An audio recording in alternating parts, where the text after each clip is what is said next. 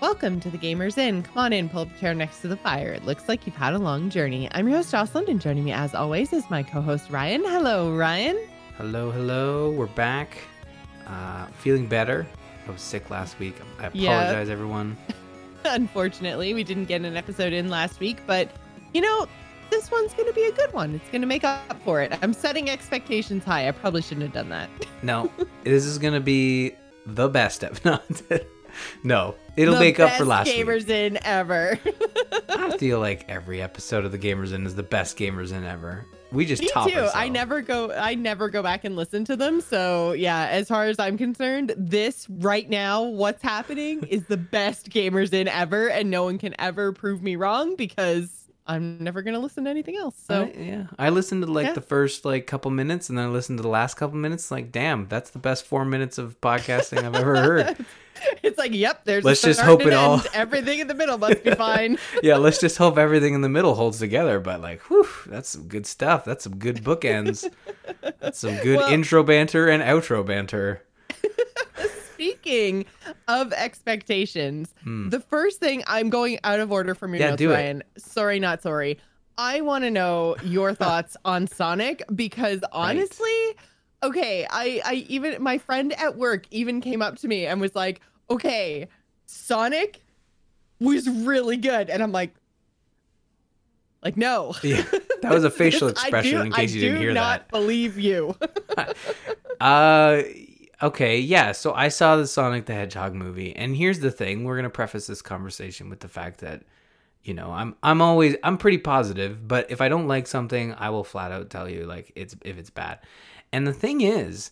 But then he'll make a whole bunch of excuses for it. No. Yeah, well, yes, of course. But the thing about Sonic the Hedgehog is it's actually a good video game movie. And no! Oh my God! It is. I'm sorry. I don't believe you. I don't believe the internet. I don't believe my friend at work. I don't believe you. There is no way that they took that dumpster fire of a movie and made it good. I don't believe it. So here's my math on it. And this is a kids movie. This is a family movie. It's not like I'm trying to think of another video game adaptation. It's not like Tomb Raider where this is for the mature gamer. No, this is a family movie. It's very good for kids. There's no, and I haven't had a chance to talk about it on Dungeons and Diapers, but I did take the kids to see it. Just a small preview for Dungeons and Diapers, just because your youngest gets in for free. That's not usually a perk. That's just a thing that they do so they don't charge you when you have to walk out of the movies. We lasted the whole movie, but I don't remember a whole lot about it because I spent majority of the movie either giving snacks to the kids or telling Abigail that Sonic was coming back in just a moment and you're just going to have to watch Jim Carrey for a little bit, which I thought was delightful, but evidently Abby, not a big fan, more of a fan of Sonic the Hedgehog, which I do not blame her. You remember the original trailers and we remember watching it, even when they had the bad Sonic design, it was like, this is looking like a great Jim Carrey movie. Honestly, okay, I will give it that. That when I saw the scenes with Jim Carrey, I was kind of like, okay, I'm on board. I can see where this is going. He does a good job. He's a funny man. Okay, I'll give you Jim Carrey. Yep. Even though there were a couple of lines in the trailer that I was like, well, that's kind of like the obvious direction to take that joke or whatever. And I also had the worry that I have with a lot of comedies. It's like, when they show you the trailers and the trailers are freaking hilarious. And then you go and watch the actual movie and you're like, every single funny punchline was in the trailer. And now the rest of the movie doesn't have any funny in it. That's kind of what I assumed because I was like, yeah, okay, there's a couple of Jim Carrey jokes that got me in that trailer, which makes me think those are the only good lines. And it's just going to be terrible when I actually go to the movie. My expectations are... They're not even low. They're almost non-existent. If your expectations are non-existent, I will upgrade this to you should probably just go see it as opposed to you should wait to rent it. And I know, you're working full time. Which was always my plan I was just like, I'm not even going to bother going to the theater. I'm just going to rent this because my thinking essentially is if they got the visuals so wrong, then how is this a good movie? Okay. How could they nail the plot and the jokes and the ideas and everything else if they couldn't even get the visual right. And you would think that the visual is the first thing you want to nail down because you want to, grab your audience. You want to sell merchandise. Like, nobody's going to buy that original Sonic. That thing was disgusting. Yeah, it was bad. It was uncanny valley creepy, like with those teeth, man. Like, we don't need to. Let's not think about the teeth. I'm just saying, like, if that's what they thought a good Sonic was, then how can they design an entire movie around that when they got the visual so wrong, which you think would be the first thing that they would try to nail? So it's like, if that was their attempt at good, like, what is everything surrounding that? And I just thought it would be horribly awful, terrible. Okay, well, this is the weird thing about it, because you're absolutely right. How do they make a movie? And this is the way visual effects work, right? They shoot the movie, they script the movie, and then they know what the character looks like, and they put it in post. Right. I mean, they would have a concept of what Sonic would look like, I would assume, but they don't have the final design. They're putting that all in post, unless it's like a pre-existing character, for example, Endgame or Infinity War with Thanos. He'd existed for quite a while in a digital format, so they knew exactly, or at least what he would look like to a certain degree, very closely. But in this case, like, they might have been working on Sonic. This movie was filmed almost 2 or 3 years ago. I remember hearing a lot about it back in like 2017, 2018. So it's been shot for a while. But that is the perplexing thing, is that you watch this film and they have a good movie around the effects. So when they swap, Teeth Sonic for normal looking, let's make a Sonic movie, and that's the first thing you think of is let's make Sonic look like Sonic.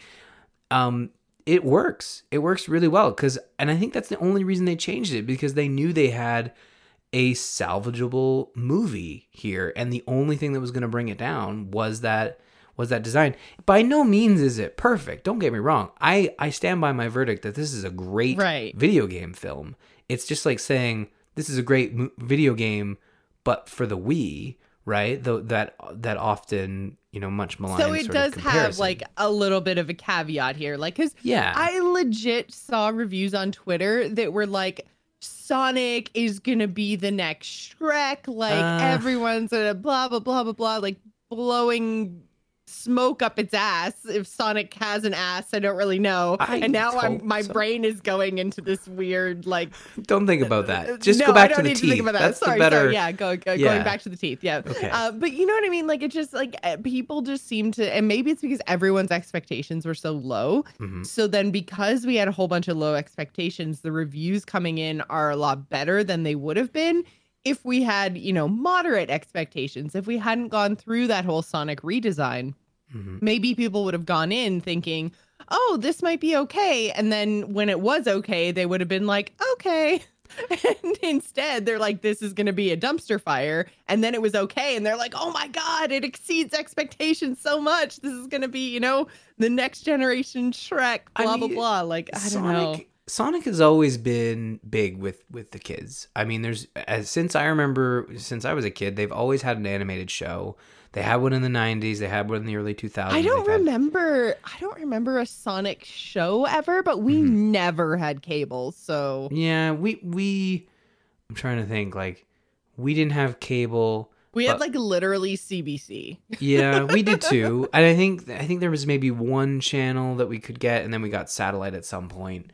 And then we watched like the Saturday morning cartoons. There was Sonic. There was Kirby. These were the animes that were sort of played in the early 2000s. And Sonic continues to be this force to reckon with when it comes to children's television.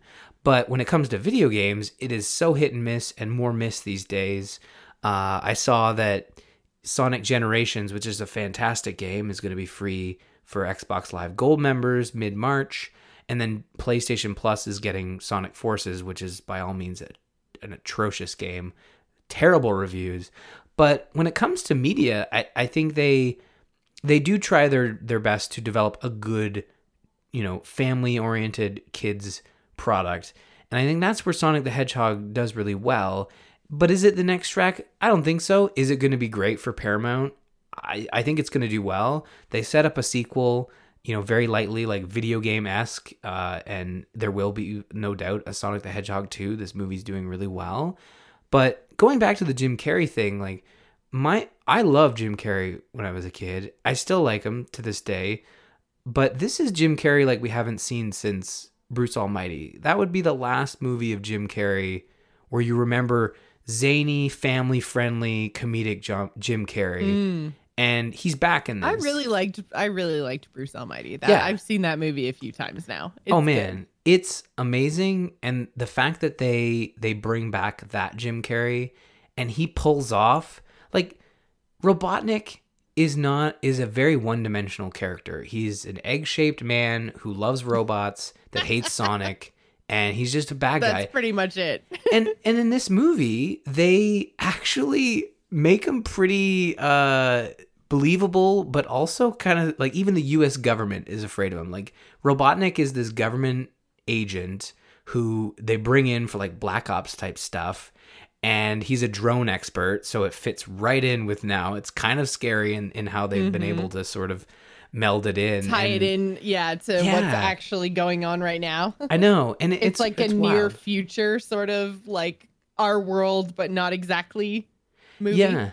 And he is kind of portrayed, like Robotnik is portrayed as this just highly intelligent, antisocial, doesn't get along with anybody, but he's so smart that people have to get along with him. I mean, you see it in the trailer when he first comes off his sort of RV thing and talks to the major and talks down to him and basically tears him down. He's like that in the entire film. He's even like that to people who work like directly for him, like his assistant. And he doesn't, in the games, like Robotnik hates Sonic, because in the movie you quickly understand why he hates Sonic. He hates Sonic because he's never failed, because he's so damn smart. So as soon as this little weird blue alien starts to make him fail, he kind of loses his mind. And it works because it fits within the video game side of things. Like, right. Sonic, I need to get Sonic, and that's my only driving force. It's like, okay, how do you get there? It doesn't matter. It's a video game. Well, this is a movie, and they develop that. So you need more than that. Okay. Yeah, and the fact that Sonic's on our world, they explain that, pretty well. Like, they use the Spider-Man trope: great power comes with great responsibility. Also, run real fast. They're gonna come take your powers a little bit. And as a children's movie, it just works really well. Like, Caden really enjoyed it. I liked it. Am I gonna like buy it on 4K and watch it all the time? Probably not. I might rent it again when it comes out, because honestly, I remember more about what snacks we had as opposed to what movie we watched. Because again, so it kept Caden's interest. Caden liked it. Abby's still a little young for the movies. Yeah. She I had a choice. I was either not going to see it or I was going to bring the two kids, and I've been working a bunch, and I was like, you know what, guys, we're going to try it, see how it goes. I think Caden was about Abby's age when I first took him to a movie.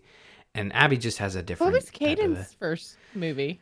We went and saw The Grinch, the new Grinch. Okay. And he really liked it. I think he's sort of, that one's a little different because it's all cartoon. Whereas I think the reason Abby got a little sidetracked is because it was only cartoon when Sonic was on screen. So whenever the part she liked, yeah, she really liked it. And now they're all about Sonic. So we were playing. I have Sonic Mania on the Switch, and that's what we were playing, and they're all over it. And Caden just wants to watch, but Abby wants to play. So she was doing really well as Knuckles, because essentially she could only jump. So as you jump with Knuckles, you start gliding. So she actually was doing pretty well. But yeah. Okay, so last question, because we've talked about Jim Carrey, we've talked about Sonic. There's like a third character in this movie that I was really on the fence about, and that's James Marsden. Right. So how does that? Because he plays like, I guess is he a cop, or is he just happens to be the dude that finds Sonic? He's a cop. You're in a small. Okay, so he is a cop. I couldn't remember if I was remembering him correctly. Because he hasn't been. I mean. He's in X-Men. He was in The Notebook, which, sure. Swoon. I've never seen that one. Whoa, what? I've never seen The Notebook.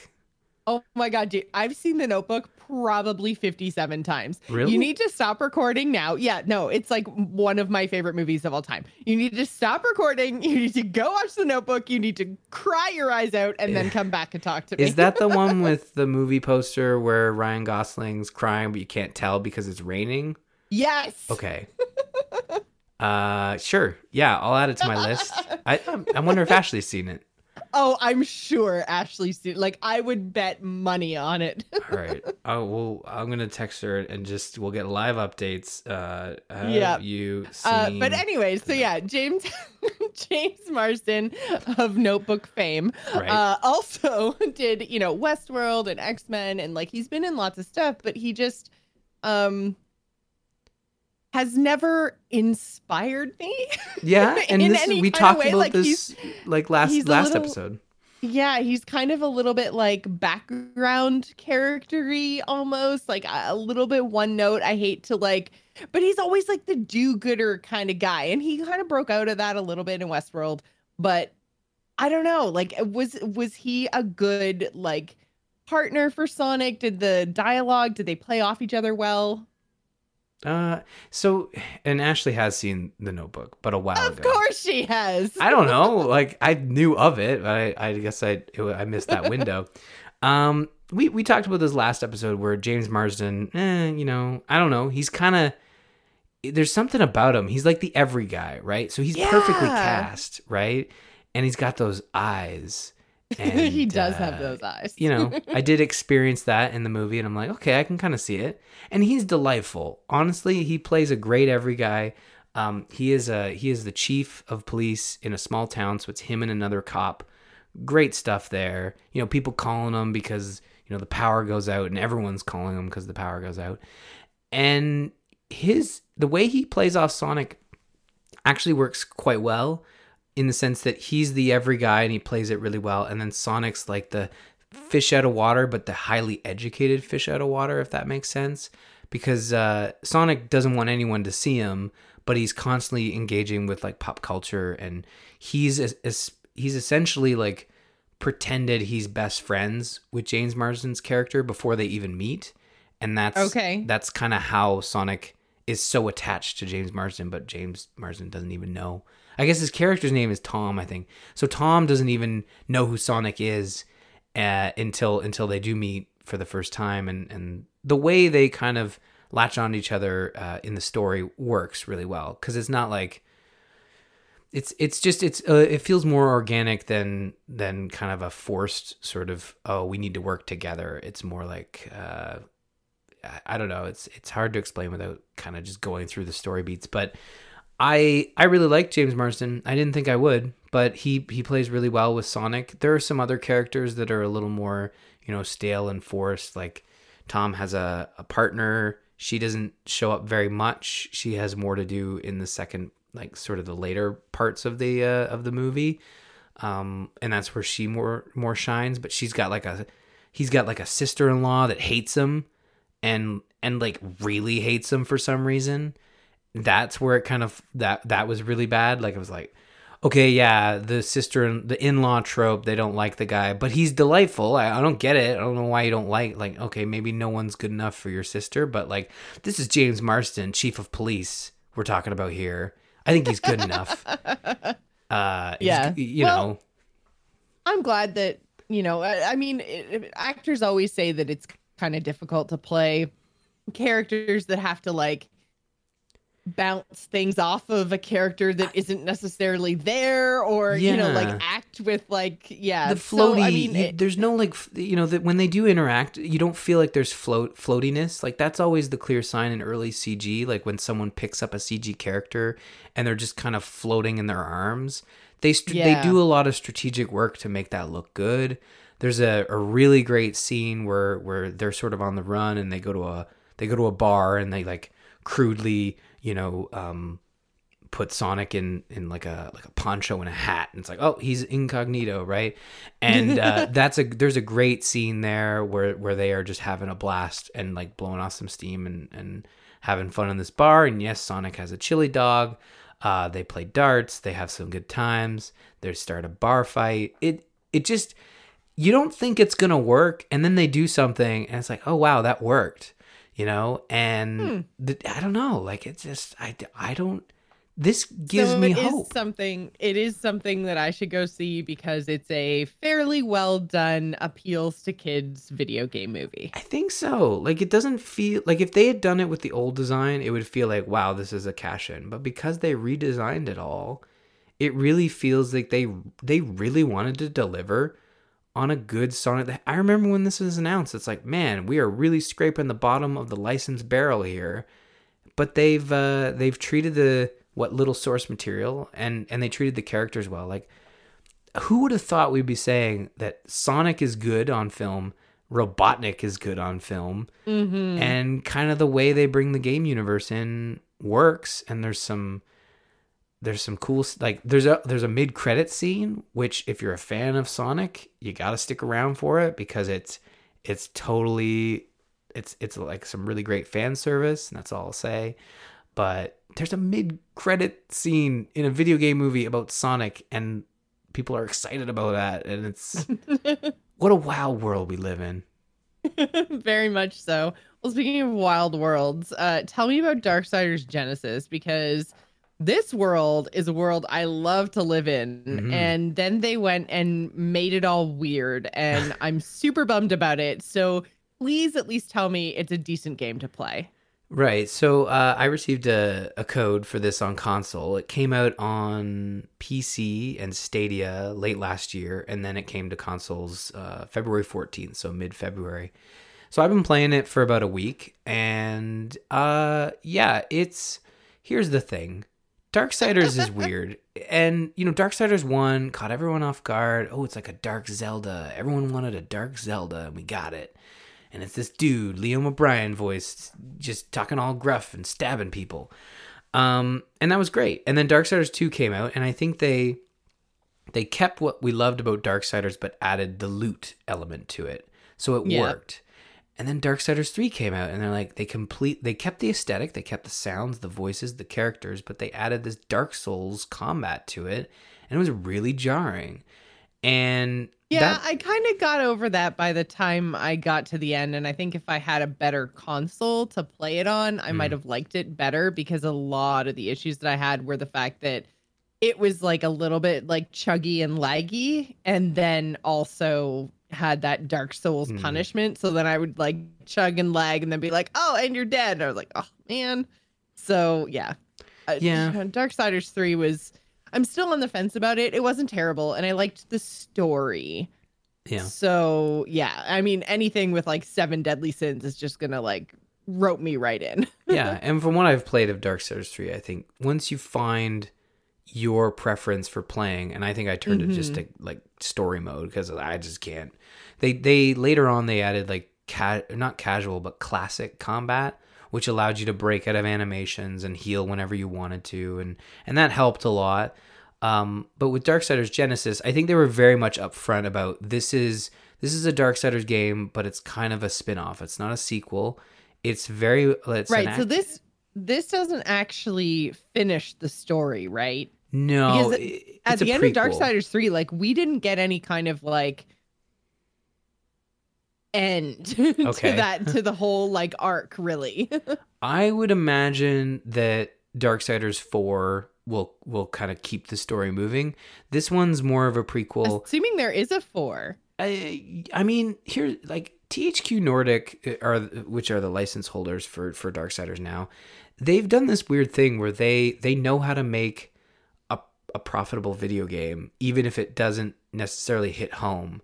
And I think if you had told me like maybe 6 years ago that we were going to get more Darksiders, you know, one after another, I'd be like, no, that's crazy. Like THQ went under, Darksiders is no more. But then we got Darksiders 3, then we got Darksiders Genesis. It's a good time to be a Darksiders fan because both those games are really good in terms of preserving the look, the feel, the sound, the characters, like all that, the story, the very like hell on earth, the Nephilims, the council, the balance, blah de blah, you know, that sort of thing.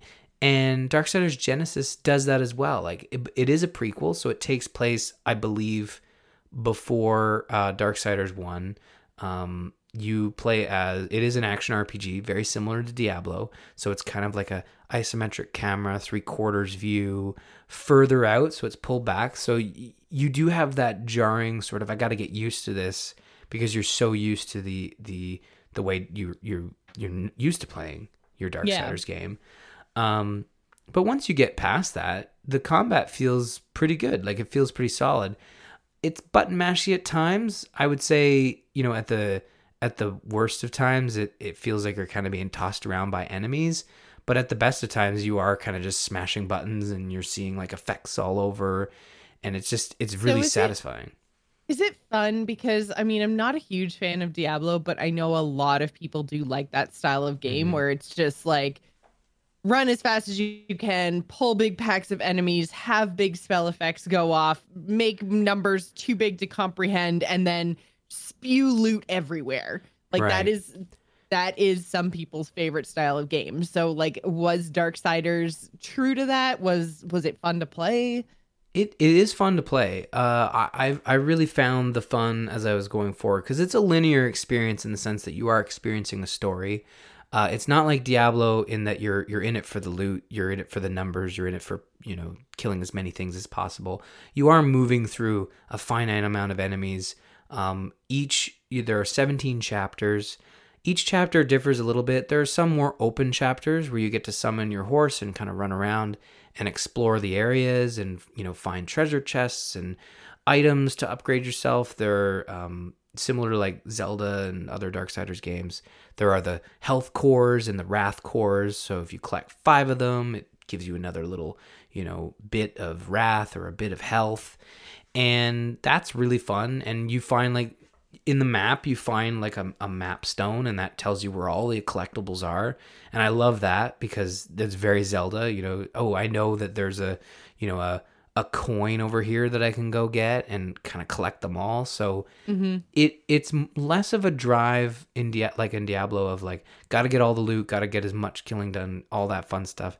It's more about, I need to either complete this quest. You're given a very clear objective, and most of the time it's like, go kill this dude, and then he's at the end of the level.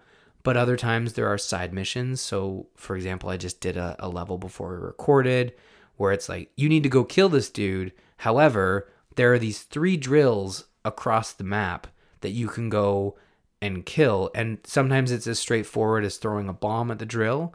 And then other times it's like, okay, we got to throw a bomb at the drill, but you got to set up your portals first and throw the bomb through the portal, and that's the only way to destroy the drill. And that's one of 3. So there are a lot of these logic puzzles that come up alongside the combat that kind of break things up a lot. So I found, as I was progressing through the game, there was enough in between the combat to keep things interesting, because there's an arena mode, and if you just do the combat, it feels pretty dry after those 10 rounds. Like, I'd be good to take a break from combat and go do a puzzle or something. Yeah. And but I think as long as you're not like driving yourself nuts going through just the arena and trying to get high scores, it's broken up enough with story and collectibles and stuff that I found that the combat really didn't drag me down. The combat's fun, don't get me wrong, but it's definitely not as varied as Diablo, where that's where I think with Diablo, you can only play with Wrath or War or Strife, right? Like, you have 2 characters, and I'm assuming they play differently. They do play differently. So yeah, you control War, which is very similar to Darksiders 1. Strife, this is the newest edition in the sense that you've never been able to play as Strife before, and he is the cowboy, the gunslinger, essentially, in the game. So all of his moves and really, because I thought that was like Death's Jam in the second one, was the gun thing. Wasn't she a whip person? She was. No, that was Wrath. That was the you most said Death. recent Yeah, one. you're right. Death was. Yeah, Death in the second one was. He was a gun guy. Okay. Yeah. He kind of looked like Casey Jones. I just thought he was a hockey guy, but.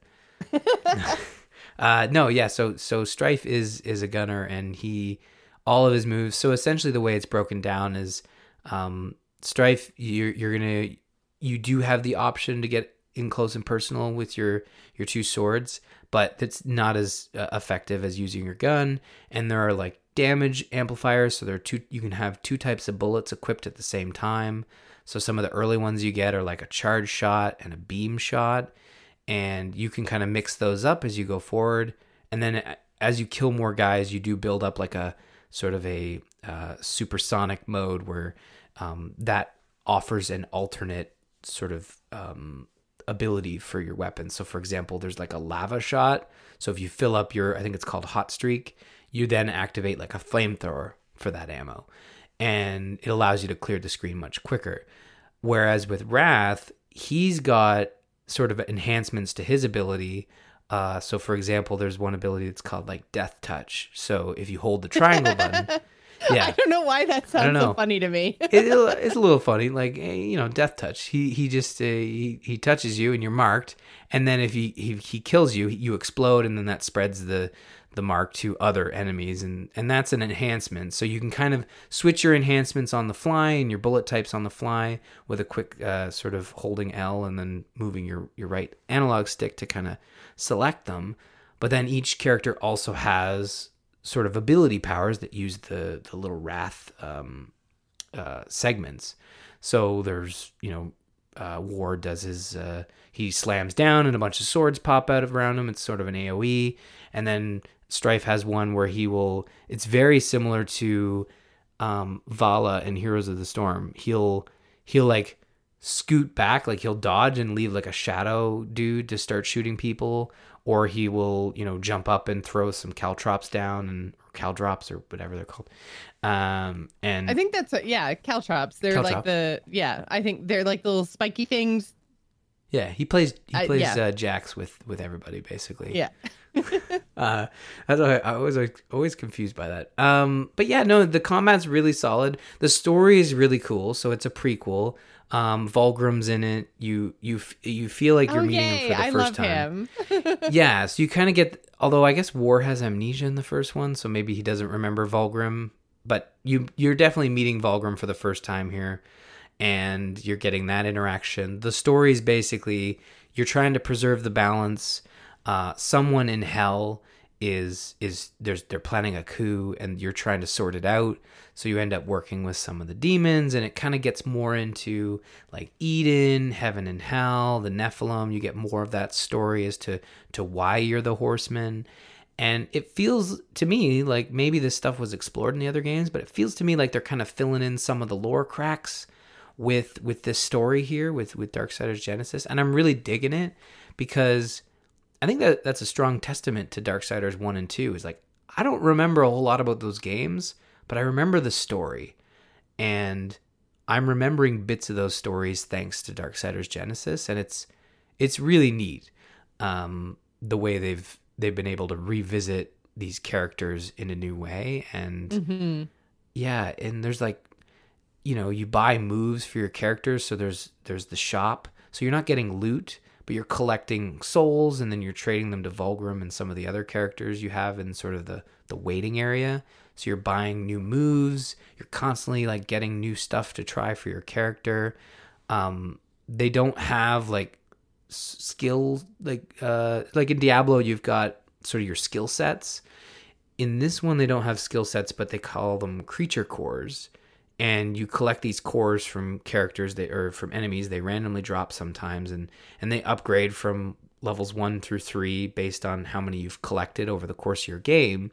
And then there's like a grid system where you can slot them in to specific slots and like finish this grid and kind of augment your character based on which cores you slot in. And there are 4 types of cores, and you've got to match them. I was just saying, it sounds like a little bit confusing, but I feel like maybe if I was like actually in there looking at the UI, it would make a little bit more sense. Not that you can't explain things. No. But it sounds a little bit.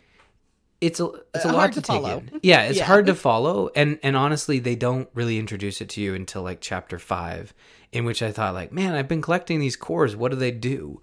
And they're just these little things on the ground. You pick them up, and it's like, oh, this is a core for the this grub, and it's going to give you 1% extra health. It's like, I don't know, how do I equip these? Don't worry about it.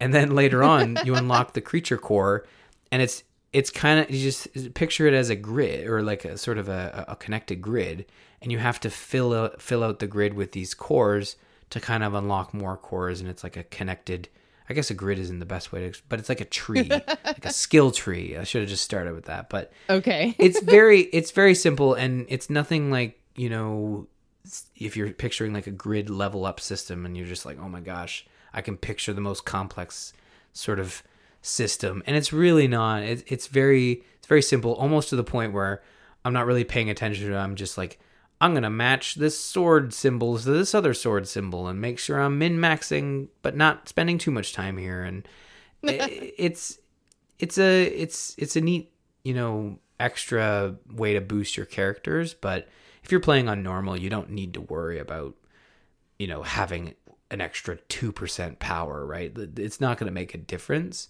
But if you're trying to push the additional difficulty levels and get higher scores in the arena, you're going to probably want to try to min-max your character. But I don't know. I've just been mashing my way through and having a good time. And, yeah. and So overall thumbs up, and more of the Darksiders universe that we love. Yeah. It's definitely more. There are some bugs and stuff. I like, actually, before I was playing, I loaded into a dungeon. So in the maps, sometimes you progress into what they call a dungeon. It's just another area of the map. But I was falling infinitely. And I'm like, well, I don't know how to fix this. So I had to like abandon the mission. It's like, oh, don't worry, we'll save your progress. It's like, well, it didn't really save my progress, because when I looped back into the mission, I had to start all over. So there's some checkpointing issues. There's some you get caught on geometry sometimes. I had an enemy like shoot me into a wall, and then I was kind of like constantly floating. And the only way I was like, oh man, I'm stuck. The only way I could kind of think to try to get out of it was to switch characters on the fly, and that did work, but it was still kind of like a little spooky, you know. It's always not fun when your character gets stuck and you feel like you're being kind of punished. But I think at this point, what I would suggest to folks is that if they want to experience more Darksiders, and they enjoy, even to a certain extent, the Diablo style, like, again, you know, we talk about Dark Souls, it wouldn't be your first choice for a Darksiders combat, but right. Like, but it wasn't terrible. Like, once Yeah. I got into it, it was, I kind of got the hang of it, and it was better. It's Diablo light. It's definitely Diablo light. I don't think you need to worry about this coming in as like, oh, this is a Diablo sequel, but in Darksiders. It's very much doing what you know best in terms of Darksiders. Like, you do enough damage to an enemy, and then the circle, you know, I was playing on PS4, so the circle button pops up, and that like does a finishing move, and you get to move on. You're constantly having like health pool all over, and you just pick it up as you walk over, and it's not as complex as Diablo, but it's got that feel, and the story is really neat. I would probably suggest, you know, checking it out on PC, because I think you're going to have more options in terms of co-op. I didn't get a chance to try co-op because I am playing it on the console, and it is fairly new, but I think it's also at a premium on console. I think we were talking about it last week. It's like $50 on PlayStation, and then maybe on Steam, I think it's like $30. So also keep that in mind as well. Like, if you're looking to play this and you want to play with friends, I think Steam's your best option. The game didn't light the world on fire, but I think just like Darksiders 3, it's probably got a longer tail to like keep the Darksiders name alive. And it's worth, I think it's worth checking out. Like, if you enjoy the story and you like the way they portray these characters and portray like heaven and hell and the Nephilim and all that fun stuff, it's worth sort of experiencing. Well, I do like all those things. Yeah, so you should check it out. I think, you know, maybe wait for the next sale on Steam and see. I'm just looking it up to see how much it is. Yeah, it's $34 on Steam, and I'm pretty sure it's like $50 on console. I don't think you're getting an especially different game on console. I think if you play it on PC, you're gonna get probably the best experience. I'm playing on the PS4 Pro, but the game's not doing anything that should be taxing a gen, like a launch system. But Darksiders 3, poor launch systems, they just can't keep up anymore. Which, I mean, I understand we're at the end of their cycle, but like, oh. Just rip my consoles. Although I know, like, so I didn't play it this week, but my husband did try the Final Fantasy demo that just came out, and he said it was because I said, I'm like, do I need to get a new PlayStation? He's like, no. I was like, damn it. So that does play okay on the launch system. So oh, well, I'm gonna check that one out for next week. But I was mistaken. It's 34 Canadian on Steam for Darksiders Genesis. It's $40 Canadian on Xbox and probably PS4 as well. It might have been the digital deluxe I was looking at. But yeah, I think you dig it. It's definitely like a lighter sort of experience, and so it's a good sort of sit back and mash some buttons and just zone out type game. Right. So did you want to talk a little bit about the wireless Nintendo Switch controller before we move into our news this week? Yeah, quickly. So the Super NES controller for the Nintendo Switch, they were kind of sold out for a while, and in typical Ryan buys Nintendo stuff fashion, oh man, they're back in stock. So I bought one. But man, it's a slick little thing. Like it's a Super NES controller, but it's wireless, and it feels like you're playing these games with the proper controller. And I think that was the core issue with the NES controllers they had for the Nintendo Switch, is like they were part Joy-Con. You had to like slide them in. But this one's USB-C. It feels really good. It plays perfectly with the Super NES and NES apps. So I don't know if I'd... And that's the other thing. The NES controller isn't comfortable, whereas the SNES controller is. Who would have thought? Okay, Maybe right? not putting sharp corners on a controller. I was gonna say, I'm like, I had to like think back to like the 90s for a second, and I was like, why would that? Oh, right, because one was like a literal rectangle, and It's the just other a bunch one of was boxes all laid on top of it. The only comfortable part was the actual like A and B buttons. Everything else felt like it was gonna give you blisters. But the Super NES controller is just it's smooth, it's contoured, like it fits in your hands really well.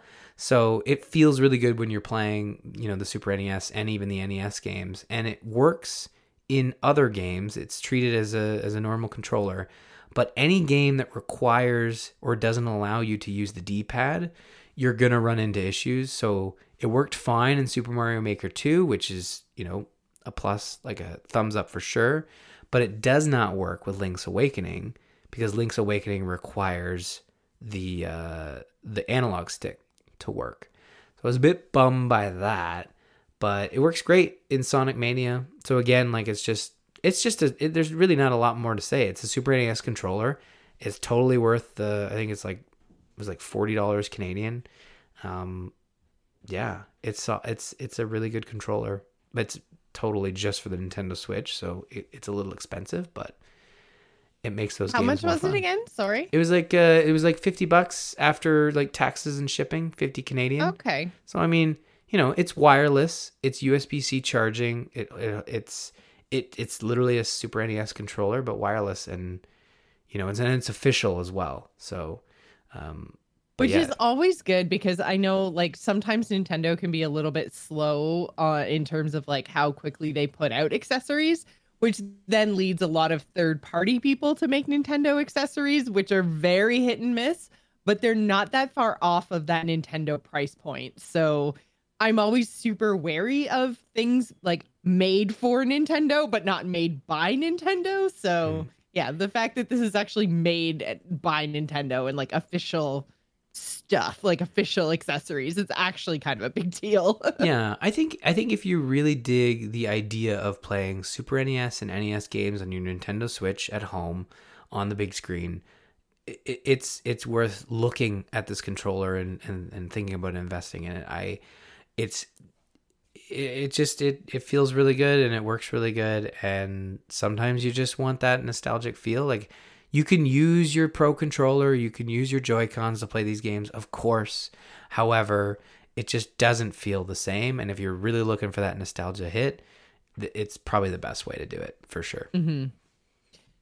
Well, if you guys like the show and want to support us, you can head to patreon.com/thegamersin. You can also head on over to our Discord and join in all of our super fun conversations. That's bit.ly/TGI Discord. Our topic of the week this week, we're going to be talking about GDC, because originally our conversation was going to be about companies stepping away due to the coronavirus, which I'm sure you guys are all super sick of hearing about. But yeah, basically there were a whole bunch of companies that were walking away from GDC and saying that they weren't going to attend because of the viral outbreak. But now GDC has just straight up been delayed to summer. So not completely canceled, but delayed until summer 2020. So, I mean, not entirely surprising. We just had PAX this last weekend and it seemed to go fairly well.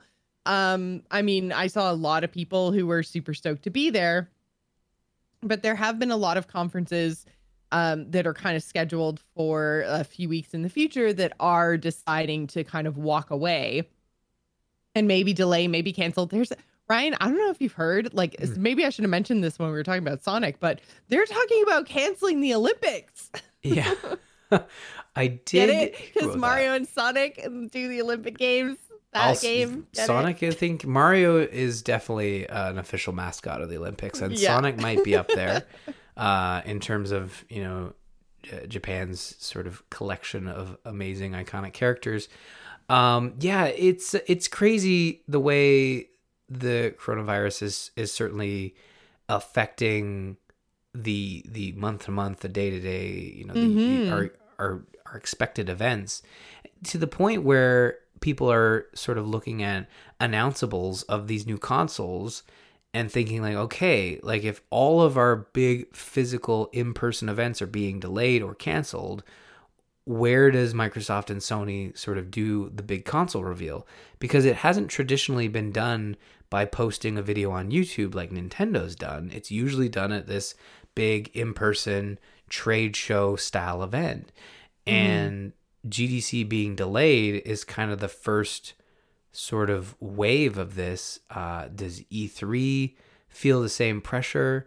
I'm sure they do. And I mean, it's way too early to talk about canceling or postponing E3, but I think if GDC is already pushing their event all the way back to summer, then I don't think it's outside of the realm of possibility that the E3 organizers are at least like entertaining the idea and running through like what if type scenarios for sure.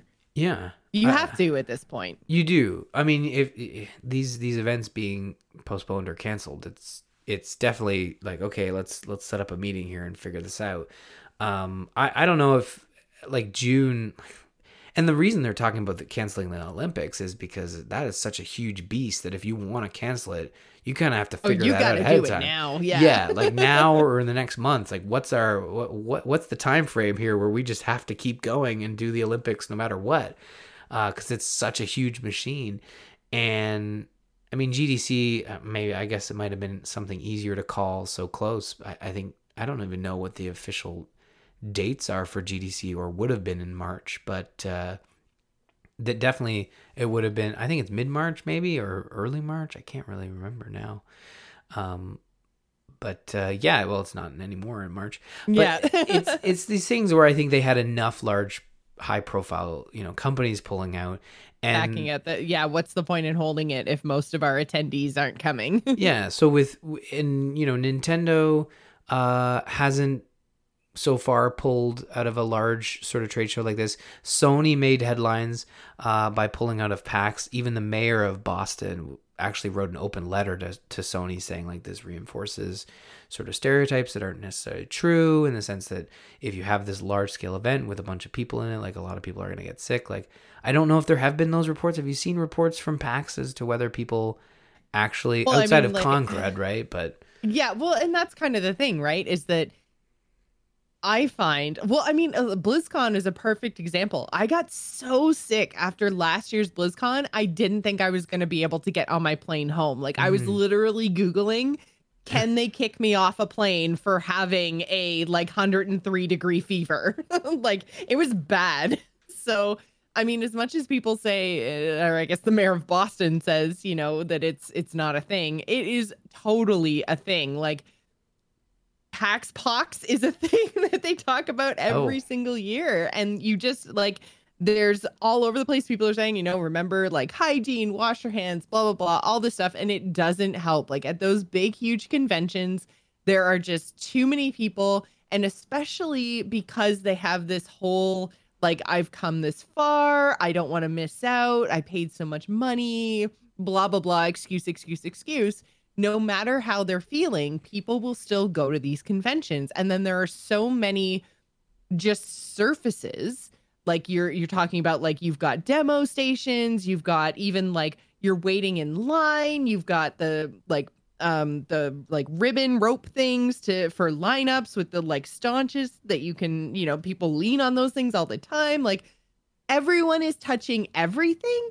You are going to get sick, like no matter how careful you are, even if you are like not touching anyone or anything and just washing your hands all the time, you still have to breathe. So spoiler alert, you're gonna breathe in something. And then it's just a matter of like, and the other half of it, not only like people bringing like sickness into these conventions, into these public spaces, but you yourself have that same mindset, right? Like I paid so much money, I don't want to miss it, blah, blah, blah, blah, blah, which then leads you to, not sleeping enough, not taking care of yourself, wanting to, see everything and do everything, which means you get really run down, which means your immune system isn't equipped to cope with it as best as it probably would if you were like at home. Mm-hmm. So you've got this, like, you've got people bringing stuff in that they shouldn't. You've got a whole bunch of places you can pick it up. And then you yourself are run down and tired and maybe not able to fight stuff off as well. So yeah, big conferences, 100%. Like, you get sick. It just depends on like how bad is it going to be, because there's been years that, I've had okay BlizzCons and I've kind of come home and I've just had like a scratchy throat or a little bit of a cough or something. Mm-hmm. But like things will be transmitted. Yeah, like you're gonna get it's a sick. little bit ridiculous for somebody to say like, oh, it's just a rumor, it's not real. It's like, no, it's a 100% a thing. People get sick at conferences. Oh yeah, and I think with the PAX East thing, I think we were early on in the coronavirus sort of yeah, we were sort of early on. We knew what it was. We knew what was happening, but we were early on in sort of like, do we do this thing or not? And I think it was maybe a gut reaction from the mayor to say like, hey, maybe don't pull out. Like, PlayStation is probably the largest company, right?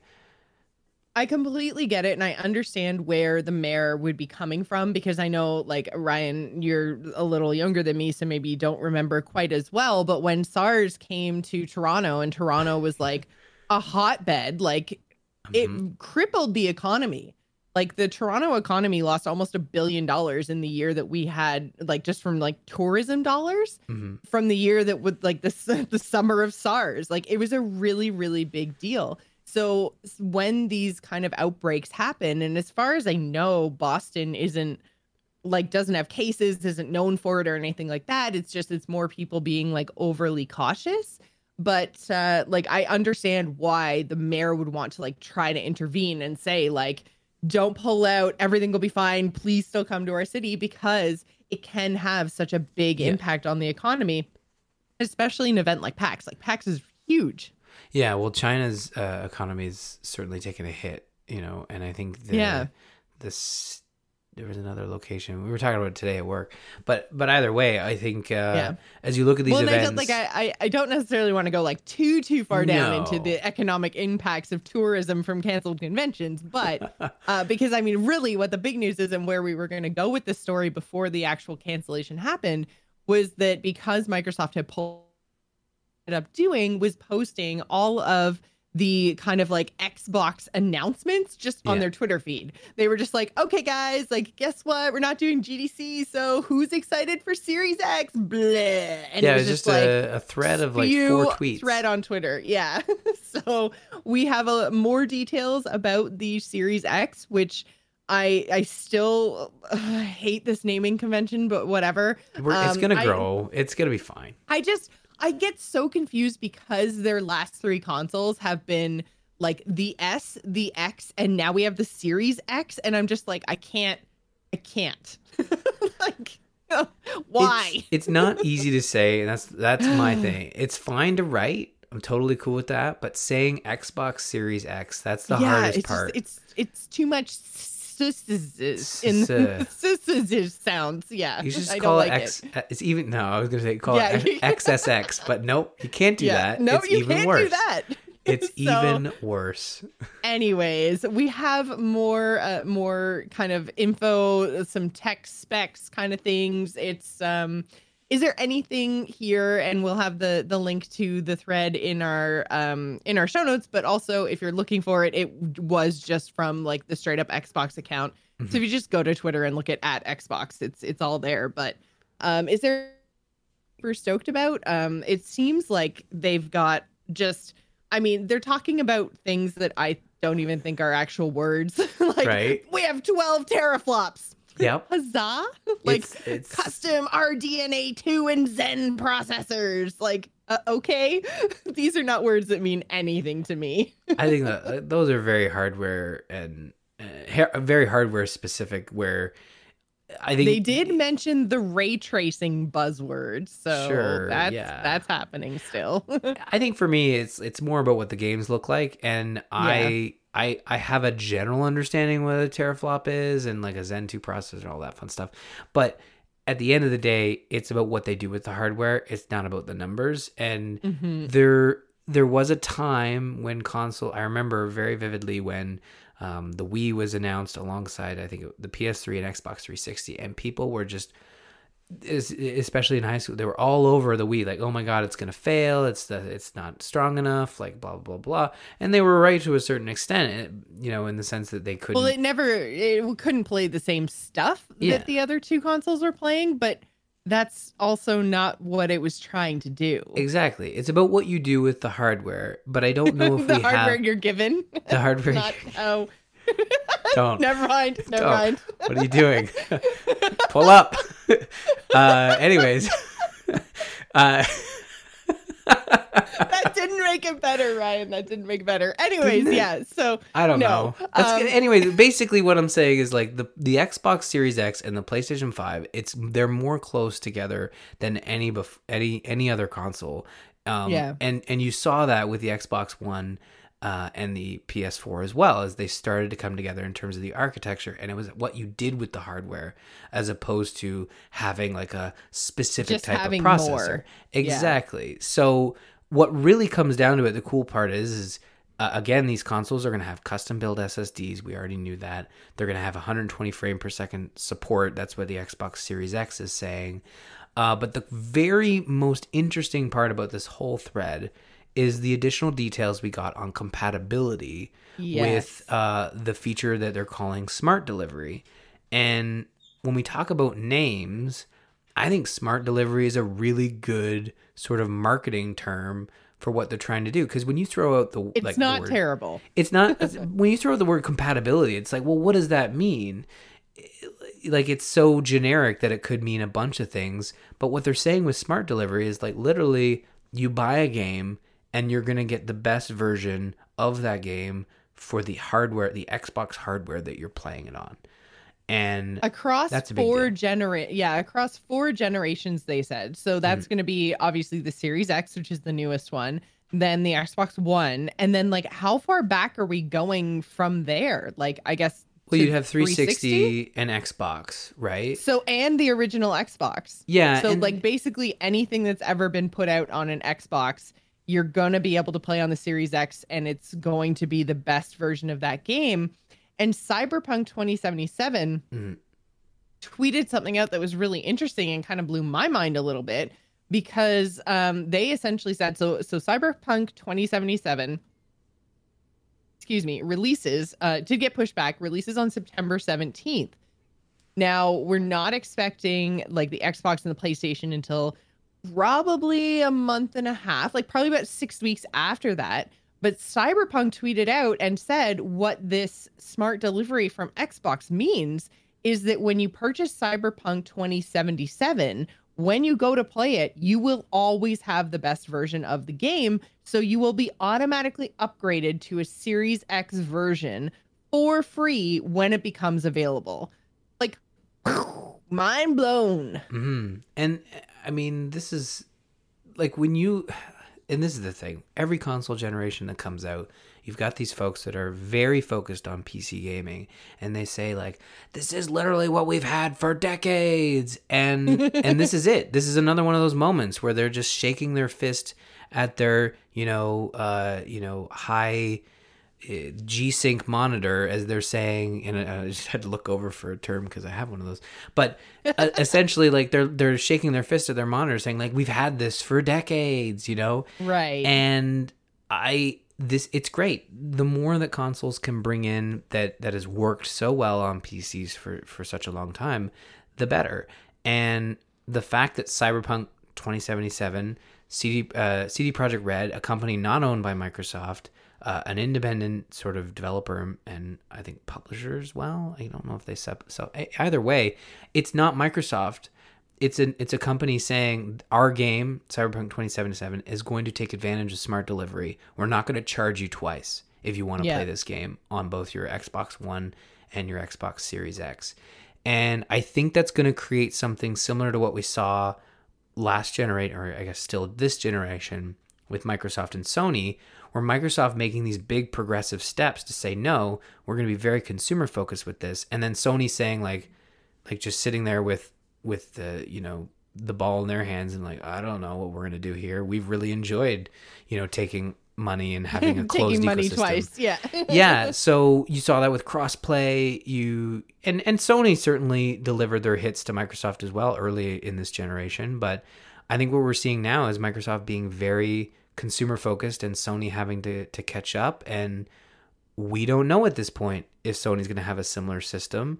And I think any publisher that doesn't offer this on Xbox, especially if, I was cool if it was just Microsoft games, but the fact that it could be third-party publishers as well, you're going to look bad if you don't do this.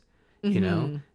If high-profile games, like this was a business, case for some, like you look at GTA, they released GTA 5 on PS3 and Xbox 360.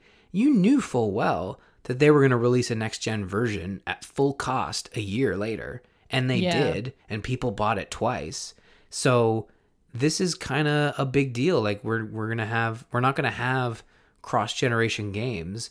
We're still going to have cross-generation experiences, but we're not going to have these buying, the game twice. And that's huge. And I really want to see, publishers take advantage of this. I think it's very good for the consumer. Mm-hmm. Absolutely. Do you have any final thoughts before we wrap this up?